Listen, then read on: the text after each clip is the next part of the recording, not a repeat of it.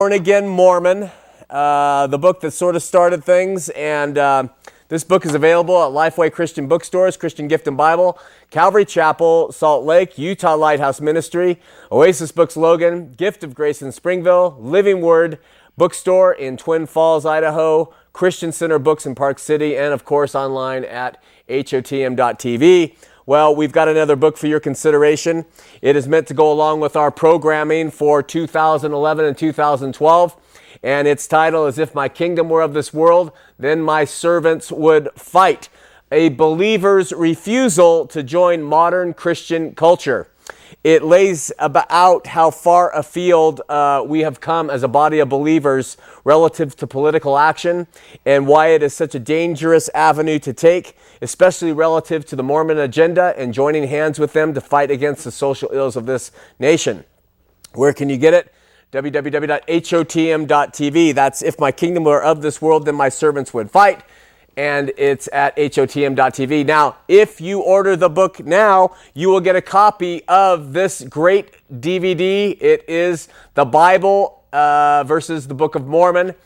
And it's put out by Sourceflix. And everybody who gets and orders If My Kingdom Were of This World, Then My Servants Would Fight, we will also send with you a DVD copy of this great DVD, which helps you understand the difference between the Bible and the Book of Mormon.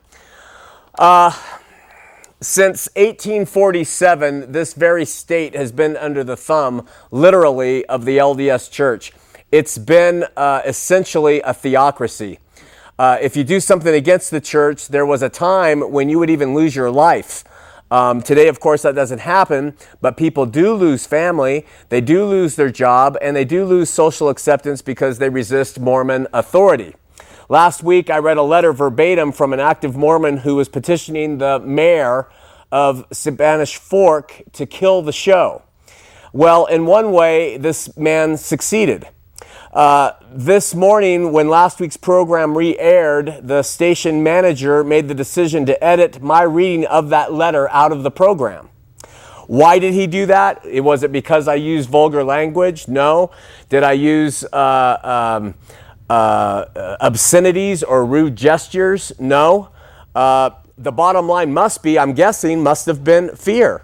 Fear of the way I read that inane sort of sophomoric letter from written to a government official asking him to take action against our First Amendment rights.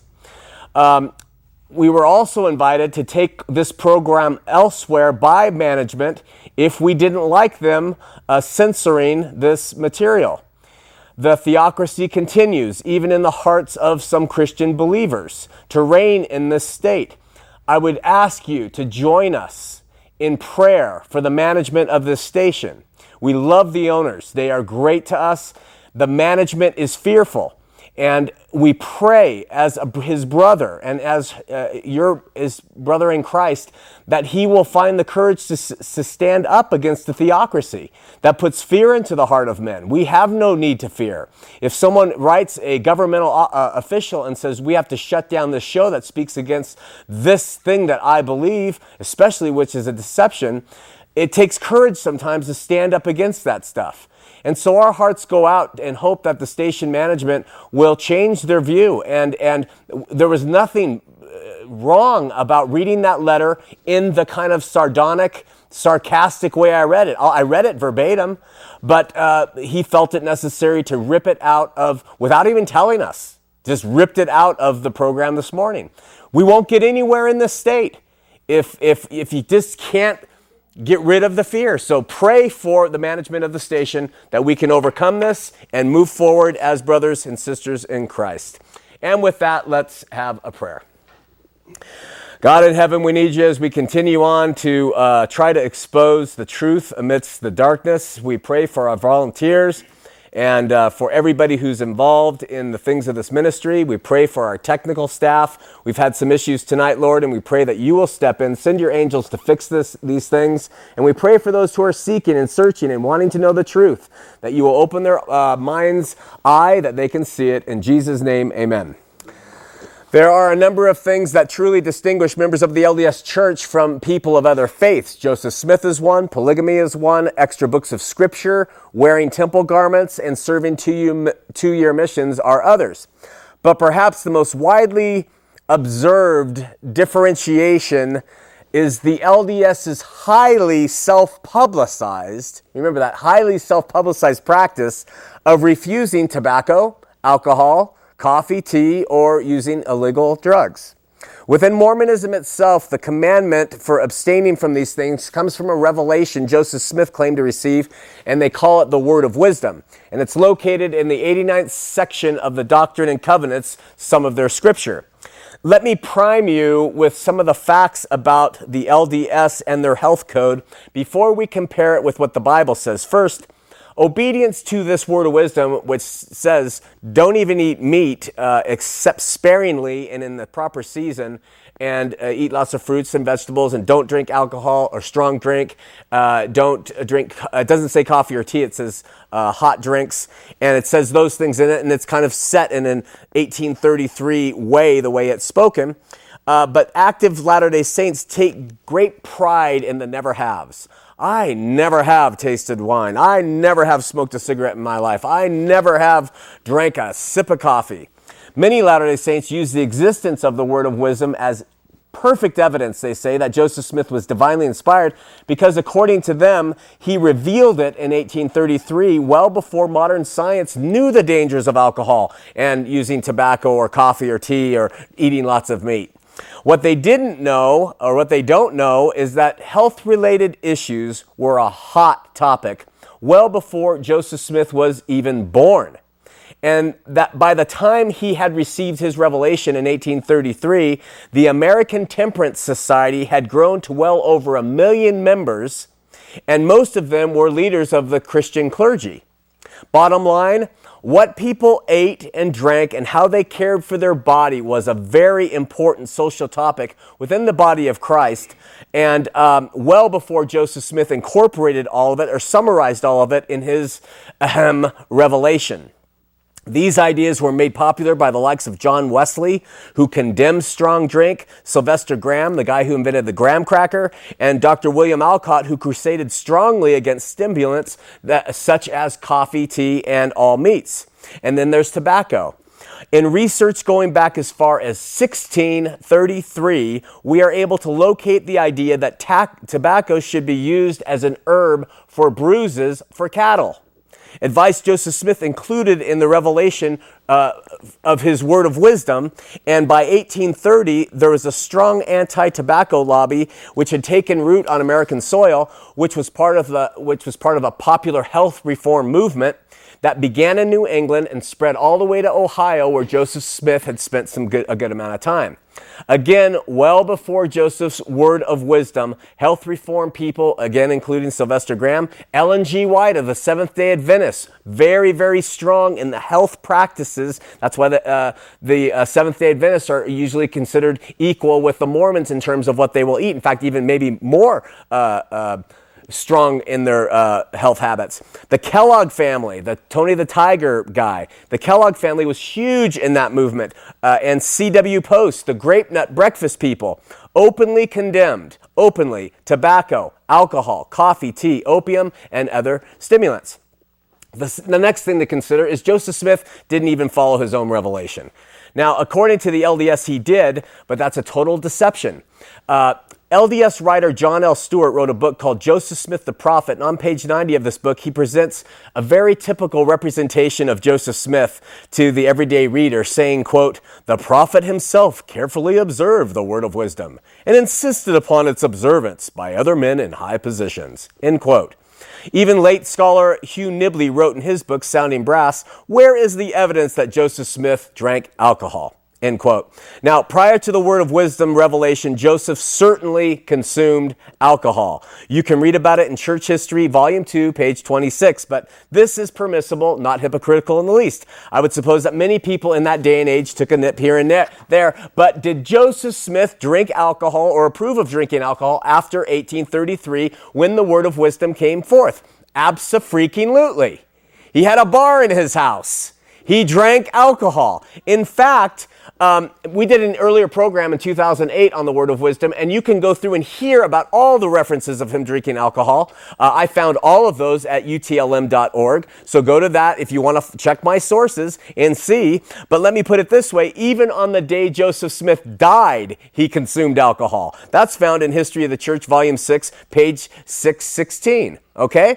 So in 1898, nearly 45 years after the death of Joseph Smith, the first presidency and quorum of the 12 apostles sat down and they had to decide, what are we going to do with this word of wisdom thing we've got? And an apostle, Lorenzo Snow, he believed that the word of wisdom should be lived to the letter. That included no meat, because Joseph Smith, he argued, taught that animals have spirits. And so we don't eat meat. And that was his justification. Now, either the word of wisdom is from God's mouth or it isn't. Either it is to be obeyed to display worthiness, or it's not. Either a man is defiled by having a glass of wine, or a woman is defiled by that, or they are not. But it seems that at the turn of the century, LDS leaders really couldn't agree upon what was true and right regarding the word of wisdom. Some of the apostles enjoyed drinking Danish beer, they called it, or currant wine.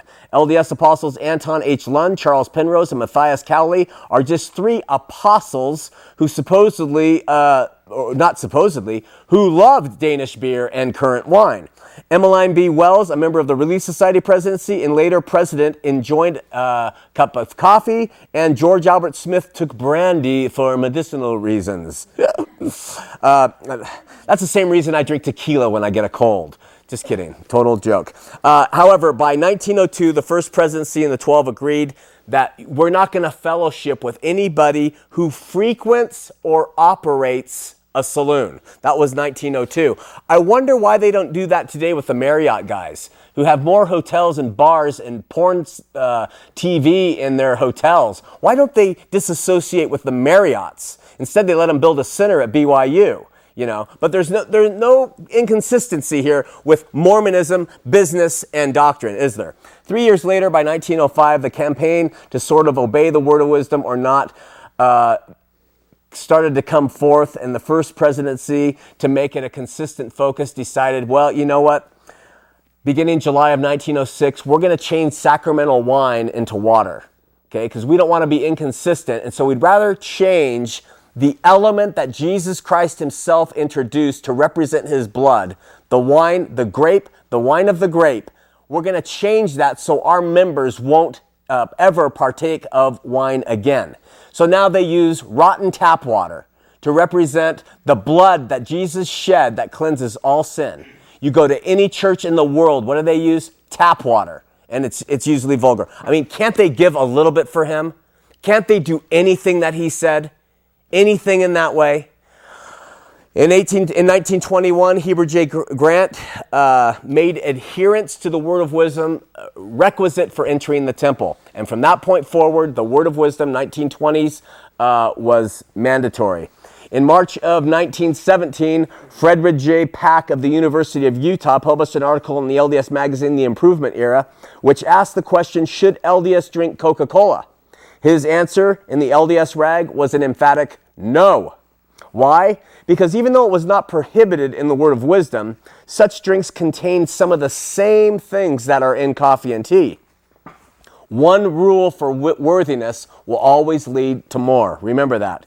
And so rabid was this topic among the Mormons that the Coca-Cola Company actually called President Heber J. Grant and said, please curb your fanaticism and set him straight on the facts.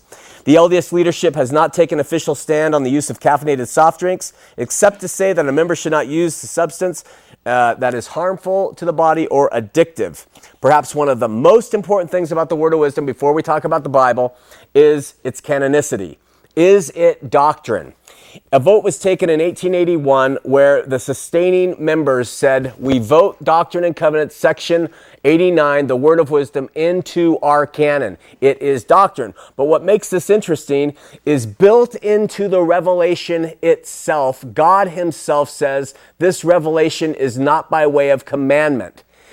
God himself said, this isn't a commandment. It's just by way of good advice. The leaders said, the members voted it into canonicity, and they voted in God's word that said this is not a commandment into canonicity. And yet now you have to obey that if you're going to be considered an active, faithful Mormon. Well, what does the Bible say about human beings and what they eat and drink and smoke or ingest? Let's step back a moment and first look at what God had in mind relative to his people and what they took into their bodies. As we move along through this discussion, gently ask yourself, why our great God Almighty, creator of all things, created coffee beans? And why he created tea leaves and grapes and animal meat that tastes so darn good? Now, originally, it seems God granted the use of vegetables and fruits for the food of man, with the exception of the fruit of the tree of knowledge of good and evil. We read in Genesis, quote, "And God said, Behold, I have given you every herb bearing seed which is upon the face of all the earth, and every tree which is in the which is the fruit of a tree yielding seed. To you it shall be for meat," shall be for food. I am of the personal opinion that the use of animal food was probably not known to the antediluvians. That's the people who were preceded Noah.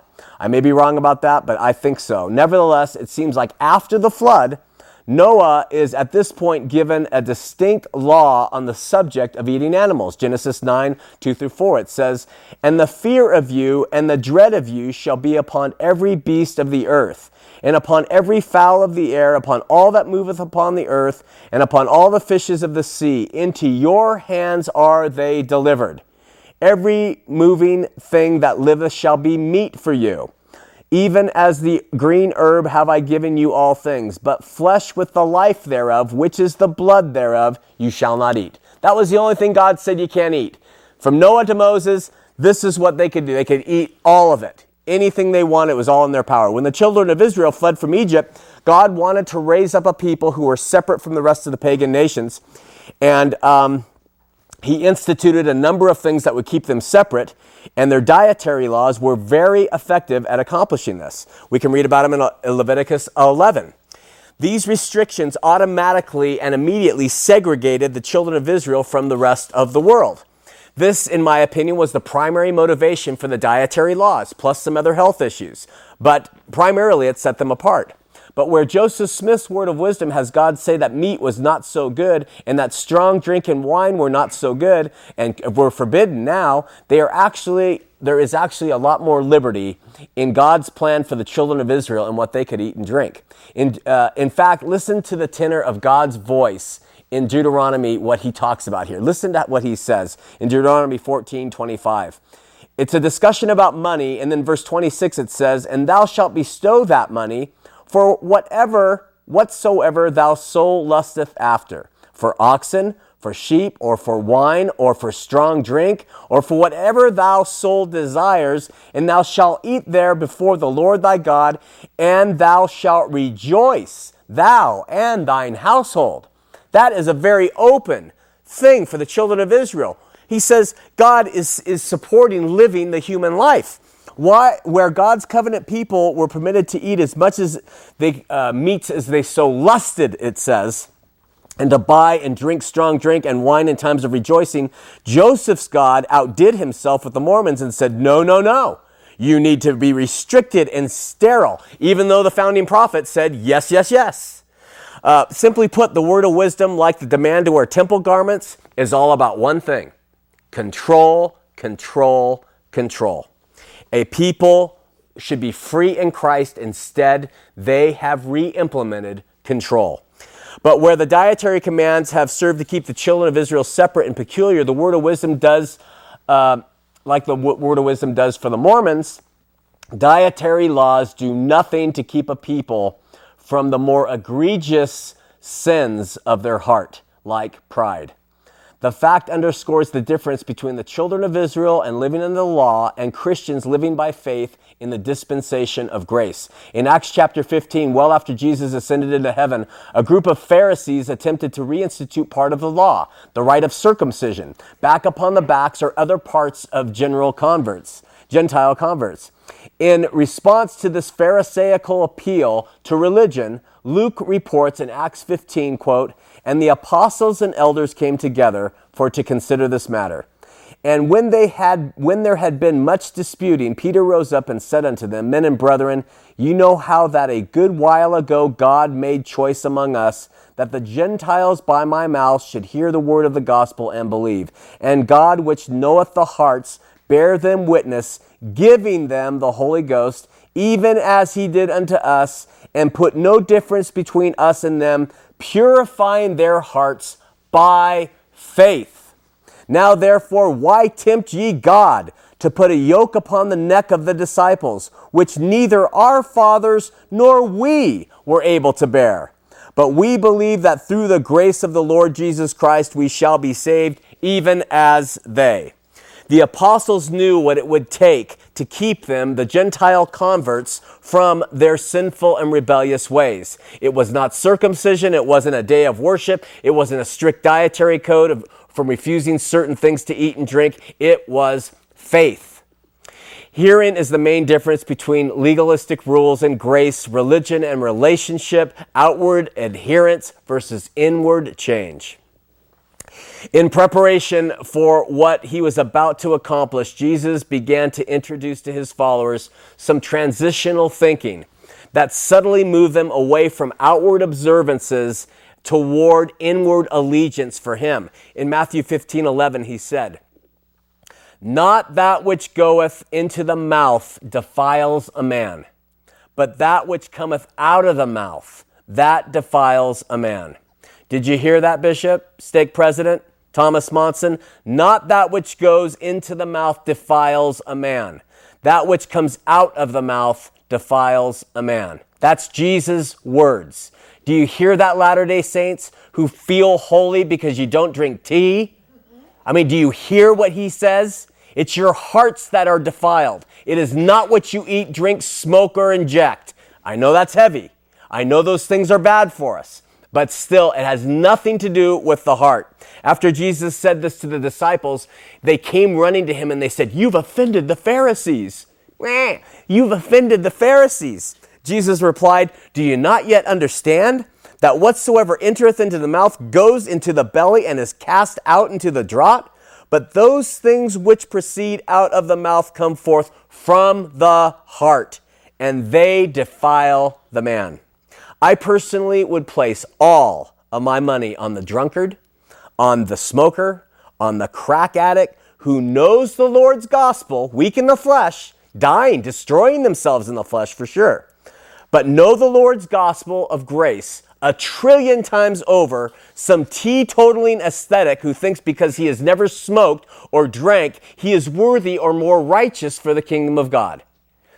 Certainly, good wisdom in what we eat and drink lends to a better, more qualitative life. But obedience to a demanded system in order to prove worthiness is nothing but a throwback to the way that even failed the children of Israel.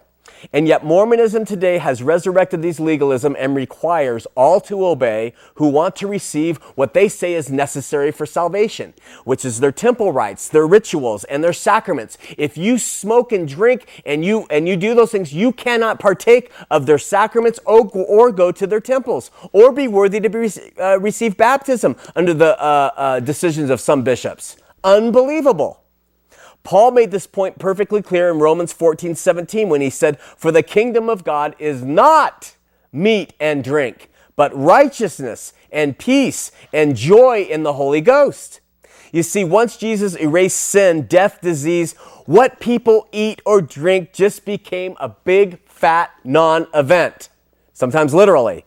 Excuse me, what did I just say? I said once Jesus erased and took upon himself all of this, these things they don't have bearing on your spirituality or your ability to receive Christ. They can destroy you. So the word of wisdom in and of itself is good advice. But that advice was given by Kellogg and Post well before Joseph Smith got into the game. These things are normal. I mean, you find atheists who eat really well. Go into Good Earth or Whole Earth markets and watch what people buy. And then ask them, what do you believe? I believe in a little trinket on my fireplace. He is my God. But they're eating really, really well. I mean, it has nothing to do with God and Jesus.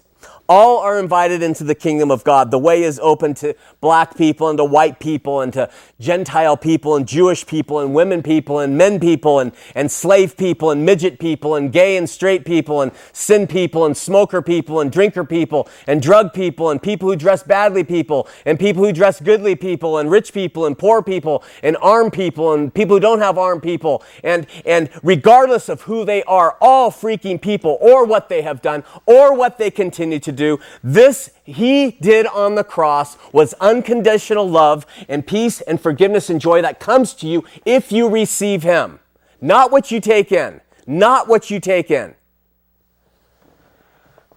How about some more? Paul said in 1 Corinthians 8:8, "But meat commendeth us not to God. For neither if we eat are we the better, neither if we eat not are we the worse." Do you need anything more? Speaking of all legalisms Mormons try to enforce, Paul wrote in Colossians 2:16, "Let no man therefore judge you in meat, or in drink, or in respect to a holy day, or of the new moon, or of the Sabbaths." Does this sound like Mormonism, judging people on what they drink or what they do on Sundays? He says, don't let anyone judge you in those things.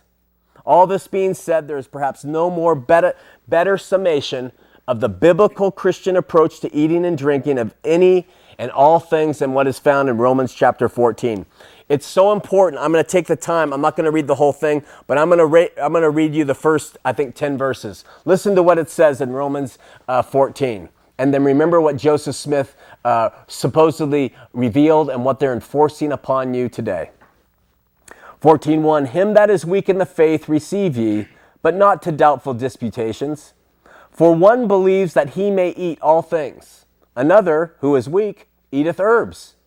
Let not him that eateth despise him that eateth not, and let not him that eateth not judge him that eateth, for God has received him. Who art thou that judgest another man's servant? To his own master he stands or falls. Yea, he shall be holden up, for God is able to make him stand. One man esteemeth one day above another, another esteemeth every day alike. Let every man be fully persuaded in his own mind. He that regardeth the day regardeth unto the Lord, and he that regardeth not the day to the Lord he doth not regard it. He that eateth, eateth to the Lord. He that giveth thanks, he give God thanks. And he that eateth not, to the Lord he eateth not, and giveth God thanks. For none of us liveth unto himself, and no man dieth unto himself. For whether we live unto the Lord, and whether we die unto the Lord. Whether we live therefore or die, we are the Lord's. For to this end Christ both died and rose and revived, that he might be Lord both of the living and dead. But why dost thou judge thy brother, or why dost thou set it not thy brother? For we shall all stand before the judgment seat of Christ. You know, my friends, any fool can make a rule. Any leader can talk like Peter. That last one's my original thing. But the liberty of the gospel of Jesus Christ cannot be counterfeited or feigned. There is no worthiness that God sees you in because of what you eat or drink. Righteousness and worthiness was offered singularly in the form of his Son once and for all, and we have access to it by faith and faith alone. Eat well? Sure. Avoid addictions? Absolutely. It's good. But don't ever think you are worthy or better than another person because you have been wise in how you eat where others have stumbled. You might be surprised to find that while you might have clear lungs and a healthy body, others less strong possess the better heart, the better part, which would be a generous, loving heart for the Lord. Let's open up the phone lines, 801-973-8820, 801-973-TV20. First-time callers, please. LDS callers preferred. Turn your television sets down. We've got a lot of people waiting. If it's a busy signal, you get a message, keep trying. While the operators are sifting the wheat from the tares, let me tell you two things. First of all, the website, we have ministry products from Israel. We have beautiful, all of these are hand carved. They're olive wood. And this is a Bible, for instance. And says Jerusalem on the back. All of them come from the Holy Land. Olive wood cross. They're beautiful. And then, of course, a little miniature of my friend from last week. And we have a camel there, hand-carved out of olive wood products. We support Israel. These products support Israel, the nation of Israel. The people who are creating these help their economy, and then they donate to the ministry a portion of everything people buy. So it helps you, it helps them, helps us if you're interested. Also, if you're leaving the LDS Church, if you're abandoning ship, do not fear.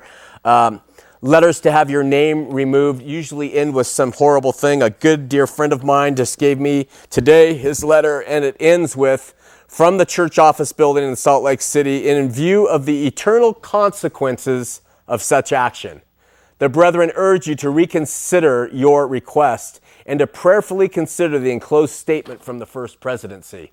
And then the First Presidency statement, they send you a little pamphlet. It says, come back, stand with us. Feast at the table laid before you in the Church of Jesus Christ of Latter-day Saints, and strive to follow the Good Shepherd. It's inferred here that if you leave the Mormon Church, you're not striving to follow the Good Shepherd. It's inferred here that the Good Shepherd's not enough. You need to be a member of their church, and if you're not, they say this carries with it eternal consequences. It's baloney. It's fear. It's a lie. You go and you separate, you abandon ship from that thing, and you say, God, you are enough. That's faith. You say, I put my faith and trust in Jesus on the cross, resurrected from the dead, sitting on the right hand of God. He's my king. You put your full faith and trust in that and tell them to take a hike. That's faith. That's fearless faith. And God will reward you for that. Don't let them scare you with this type of stuff. Okay, so with all that maniac talking, let's see. Paul, Salt Lake City. We have a Harriman girl. We have Lorna in West Jordan, Utah. And we have Dwayne from Ogden. I'm going to pick up Lorna, who's LDS, first-time caller. Lorna, you're on Heart of the Matter. Lorna? Maybe this is where we're going to have our issues tonight. Lorna. Okay, Lorna, stay on the line, I guess, and I'm going to try, let's go to line 3. Are you there?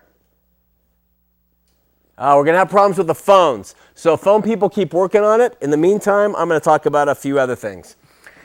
Seems like the Provo Tabernacle burned down last week, and the Deseret News, I guess, showed a picture. The only picture that survived the burn-up was a picture of Jesus coming down from the clouds.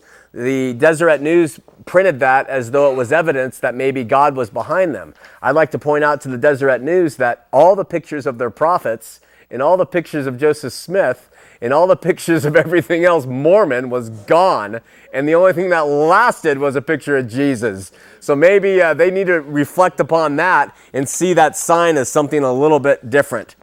Turmoil, trouble, and whining. It's coming in through the masses to the ministry. This is from Larry B. He says, Sean, are you a Christian Zionist? Do you believe that we'll be blessed because of the Jews? Or is it that all nations of the world will be blessed because of the one God-made man and that was born in their lineage?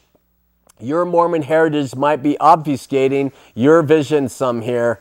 If you were to study the Zionist movement both religiously and historically and get a better sense for the beguilement that is every bit as deep as Mormon beguilement, which you know, you would run from this product promotion. You would run from this product promotion thing for Israel because these people represent anything but Christianity. The Jewish nation of Israel is not our hope, my friend. Our hope is in Jesus Christ and Christ alone. The house of Israel was about as rejecting of the one true God as any people has ever been. They did not live up to their covenant and continue not to today. We do not depend or have any affinity towards them as they are simply another branch of God's fallen children. They are not our hope. Well, Larry, I want you to know that the Bible says otherwise. Not that they're our hope. The only hope I've ever talked about in here is Christ Jesus and Jesus alone. But they are his covenant people, and he made promises to them, and he is going to fulfill them. And you write in here that they haven't lived up to their covenant. Well, neither have you. So whatever covenants you've made with God, you haven't lived up to them either. The nation of Israel, the Jews, are his covenant people, and God has promised them. And God says if you honor them, he will honor you. And this is actually kind of hateful. Do you hate the Jews, Larry? I mean, are you a Christian who hates the Jews? If you are, open up your Bible and read, my friend. We are pro-Israel. I believe God will do what he has promised to do with them. I have no hope in them, but they are, in my opinion, regardless of their states, part of God's chosen people. And I'm grateful, as Paul says, grateful for their rejection. Paul says because of their rejection, the gospel's been afforded to me, as a Gentile. So your thinking's a little bit off, Larry. And if you guys don't like it, I don't care. It's the way it's going to be. Okay, should we try it again? No, we shouldn't try it again. This is from Rodinia, who lives in Canada. I just watched your show on racism, episode 240, and I was a bit disappointed that you did not make clear during that show what the curse of Cain actually was. Many people, certainly all Mormons, and including some Christians, seem to believe that the curse of Cain was black skin. I really wish that it was made very clear that nowhere in the Bible does it state that black skin was the curse of Cain. And he or she goes on to say some interesting things. Listen, the curse of Cain was that the fruit of the earth would not yield to him. And she gives scriptural reference. He says, your brother's blood cries out for me from the ground. Now you are under the curse and driven from the ground, which opened its mouth to you to receive your brother's blood from your hand. When you work the ground, it will no longer yield its crops for you. You will be a restless wanderer in the earth. That's Genesis 4:10 through 12. So he provided excellent biblical reference teaching us something. I didn't teach that. That the curse was that the ground would not yield its fruit to Cain. And then he goes on to say, it is my personal belief that the mark was not only a way to protect and identify Cain, but it was also to prolong his life, giving him a chance to repent. This is his own interpretation. And he says that Cain basically feared, because he would be a wanderer and a vagabond, that people would see him and try to kill him. And so God then put a mark on him and said anyone who would kill him would suffer vengeance 7 times over. Nowhere does it say that the mark was or is a color. The mark could have been any way of identifying a person, including the fact that Cain was unable to grow anything from the land. That seems very reasonable to me. And this whole black thing is false. Finally, this person said, I was born in Brazil and was actually the first person baptized in Manaus in the Amazon River in 1976. In fact, the church in Amazon started in our very living room. My family was devoted to the church and at par with it. Coincidentally, in 1978, the Sao Paulo temple was being built. When the government of Brazil found out that blacks would not be able to enter the temple, they halted the construction and threatened to withdraw the church's charity status in the country until that policy was changed. In fact, the members of the church in Brazil were urged to fast and pray so that the Lord would, quote, soften the hearts of our government and allow the temple to be built. Lo and behold, he says, that very same year, a prophet of the LDS Church, Spencer W. Kimball, received a revelation from God, and all was well. It seemed to me that the Lord decided to change the mind of this prophet instead of getting politically involved. I've seen the light. I've removed my name along with my family from the records of almost 8 years now, and goes on to say that they are deceptive, they lie, and that he is free from that. Let's see, got a note here about the phones. We will write the questions for me, all right? The first question, doesn't the LDS Church have an interest in Miller Beer and Philip Morris? No idea, because they don't really reveal their portfolio.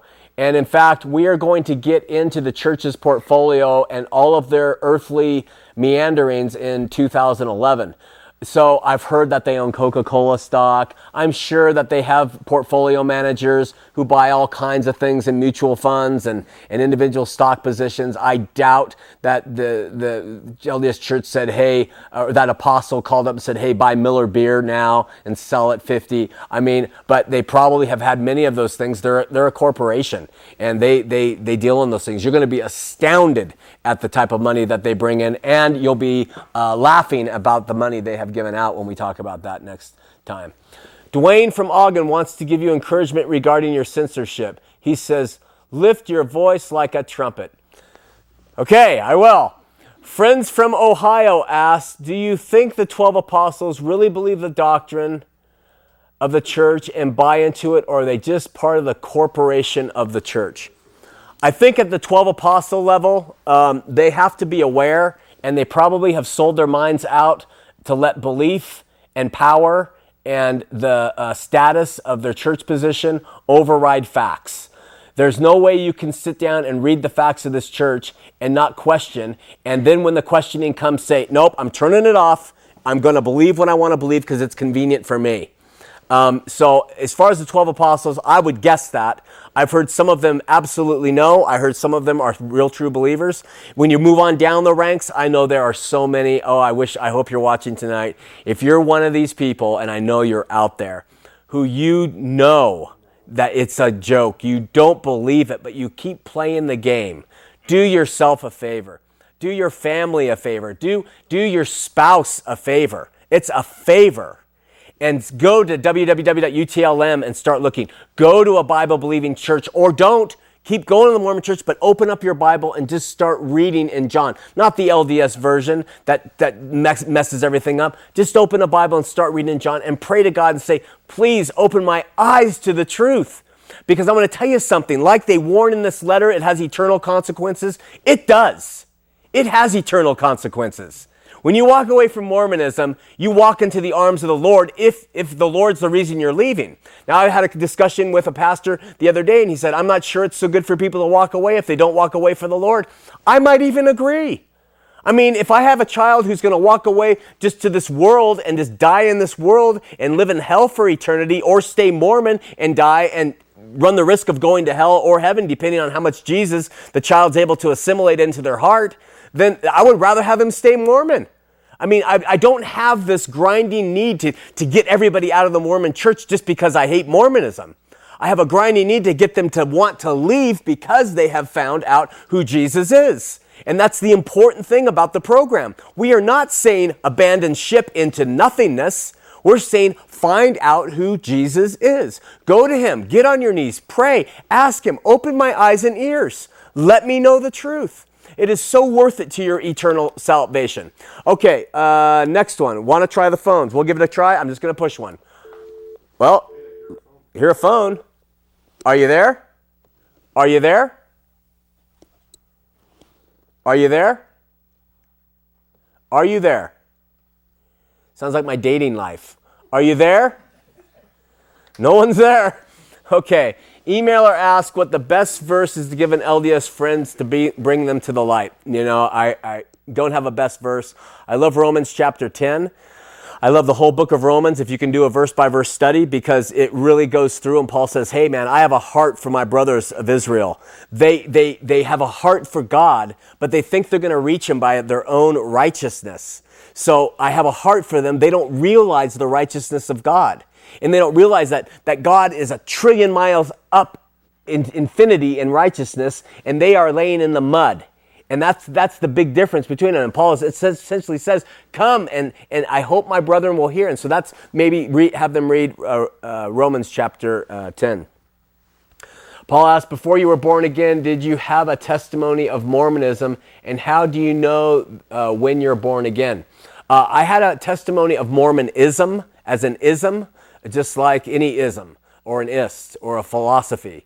I believed Mormonism was the true church. I believe the Mormon way of going and dressing up on Sunday and going to activity nights during the week and collecting fast offerings and passing the sacrament and doing bishops' interviews and the scouting program and Families Are Forever and Family Home Evening. I believed Mormonism was the true church. I didn't really know necessarily about Joseph Smith when I went on the mission. I kind of bought into that pretty much, hook, line, and sinker. I still had some doubts lingering out there, but I was into it in terms of everything it offered and bought into it as best as I could. Comparing it with what I know now in Jesus, it's night and day. Plato, he taught through Socrates that all humanity goes down into a cave. And that cave has the bright sun shining down into it. And all of humanity goes way deep where there's no light. And all of humanity faces this wall. And behind that wall is another wall. And in between, there's a fire. So there's a fire, and then there's this wall, and these shadows go by, and they do certain things. And all of humanity is watching the wall, and it's watching these shadows do these things. Plato, 400 years before Christ, teaches that all of humanity watches these shadows and believes that's what reality is. And Plato says, and then maybe there's a philosopher king who will break away from that group and run around the fire and run out of the cave and come into the light and come into what the world is and see the trees and see what God has created. And they break away from all the imagery they're watching that are just shadows on a wall. And you see, that's just a basic concept for humanity. We look at those things, but we think they're reality. You LDS people who fervently believe golden plate stories and pearl of great price stories and temple ritual stories, you're just watching shadows on a wall. You've been looking at them since you were a kid. And I'm challenging you to break the chains and run for the exit. Because he asked, how do you know you're born again? I'm going to tell you something. It's not a feeling. What it is, the best way I can describe it, and I've talked about this before, is it's like your sight. Your sight is a sense, yes, but it's not something you feel. It's something you see. When I came to know the Lord, I saw the world in a completely different way. The day I was born again, that night, I saw creation differently. I saw life in a different way. I saw myself relative to God in a different way. As a Mormon, I saw myself progressing up toward Him and being better and better like Him. When I came to know the true and living God, I saw myself for what I was, truly a failure and needing of a Savior. So it's how you see the world, and those things begin to let you know that you're born again. As you read the Word, your eyes open. You see the Word in a different way. This is all open to you. Jesus offers, and He comes, He says, everyone can have it. All you need to do is humbly go and say, save me. Forgive me of my sin. I need you in my life. I'm a Mormon my whole life. I don't know any other way. Or I've been of another religion. I've been a Baptist my whole life. I've been a Catholic my whole life. I've done this my whole life.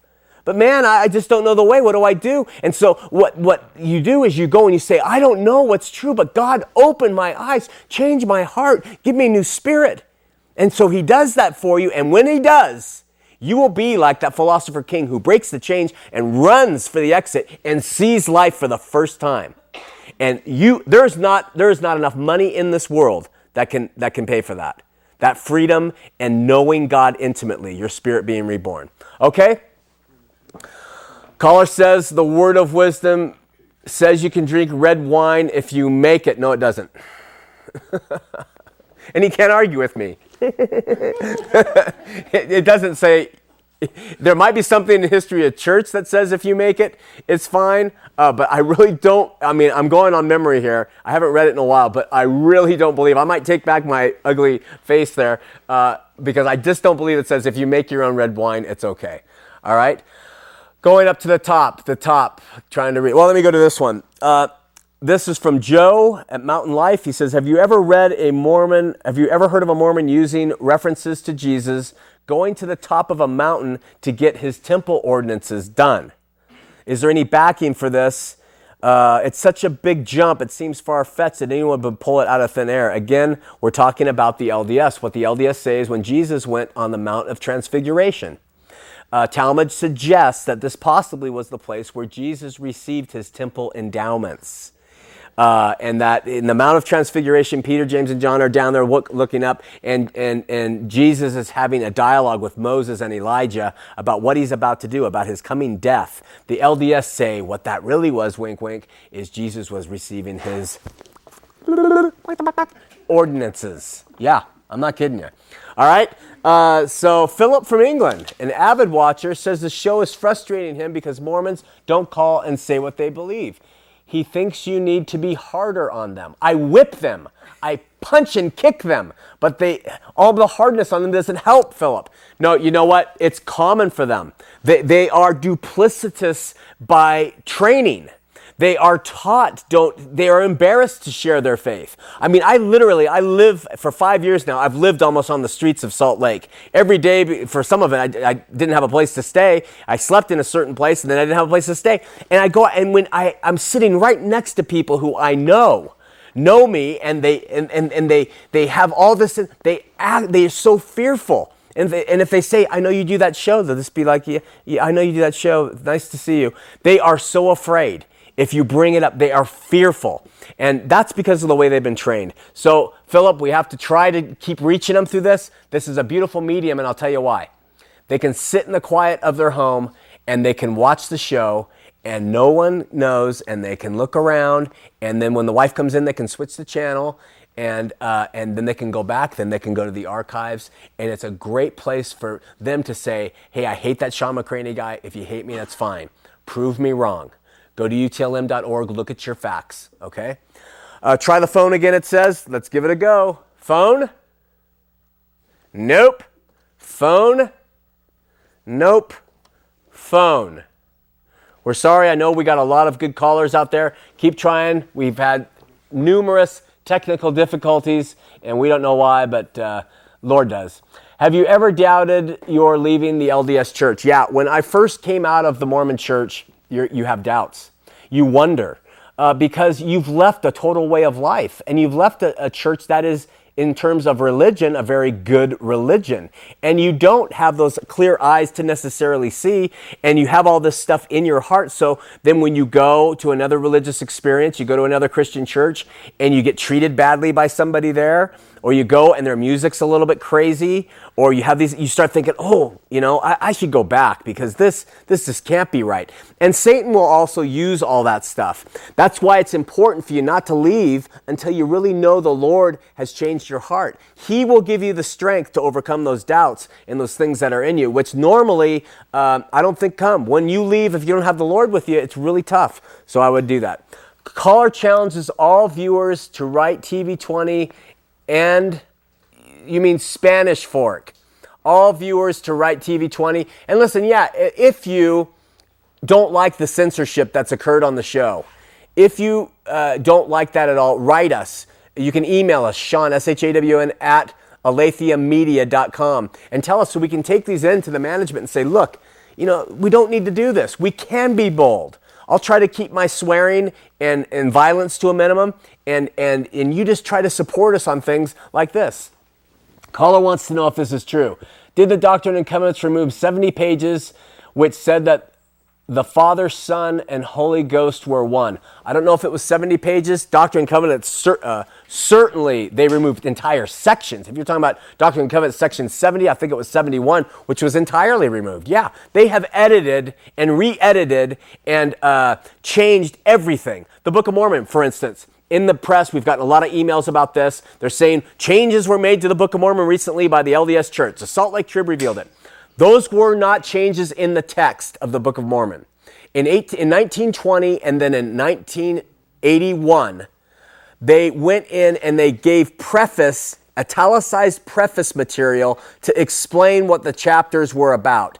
Those preface materials were written by Bruce R. McConkie, Apostle Bruce R. McConkie, in 1981.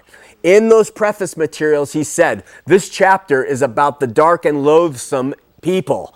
What the LDS Church did is they changed McConkie's description of each chapter. That's what they changed. So it's not as monumental of a deal as them going in and changing literal words in the text that Joseph Smith said came from God, which they have done. 3,914 to 3,814 changes, not just commas and periods, doctrinal changes. Go to www.utlm.org and you can see those changes for a book that was supposed to be translated from God's mouth to Joseph's ear to Oliver Cowdery's pen.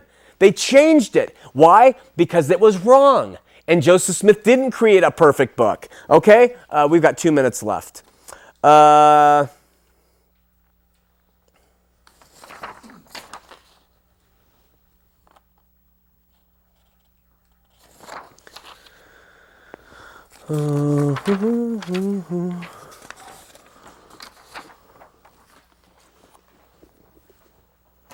Thank you. This is from Joel. Really like your show. I happened on while channel surfing the other day. My wife and I had our names taken off the LDS rolls this year. We both are very anti-religion now. My wife retains the Christian view of life, but I don't. I don't see religion, not just Christian, as I see religion as very exclusive and divisive, and it's my way or the highway. My personal view of life is that as long as one cares for and respects, loves all living and non-living beings, and is able to forgive themselves and others, all will be okay. If there is a God, how can God find fault with that? I'll tell you why, and because we're almost out of time. He finds fault with it because he sent his son. And he sent his son down here to die for you, Joel. And you can take that lightly and say, well, I really don't believe his son. His son is not saying his son does say it's my way or the highway, but he doesn't give license to any church to say that. It's his way or the highway. And God sent his son, and he will have a problem with someone who says, well, I was just loving and kind, and I didn't need your son that you sent to die for me. Now, I understand your burned out heart. I understand what the Mormon church has done to you. They have said, listen, your eternal salvation is based on this. And you went and checked out facts, and you got burned out from religion because they've lied to you, and you want nothing to do with religion anymore. I don't blame you, but go to God himself. Challenge him and test him and say, God, I don't even know if you exist, but I need to know before I take my last breath if you're there. Help me, change my heart, give me new life, and test him, Joel. He'll do it for you. Next week, we're going to cover our last show of 2010, Zion. Be there with us right here on Heart of the Matter. See you then.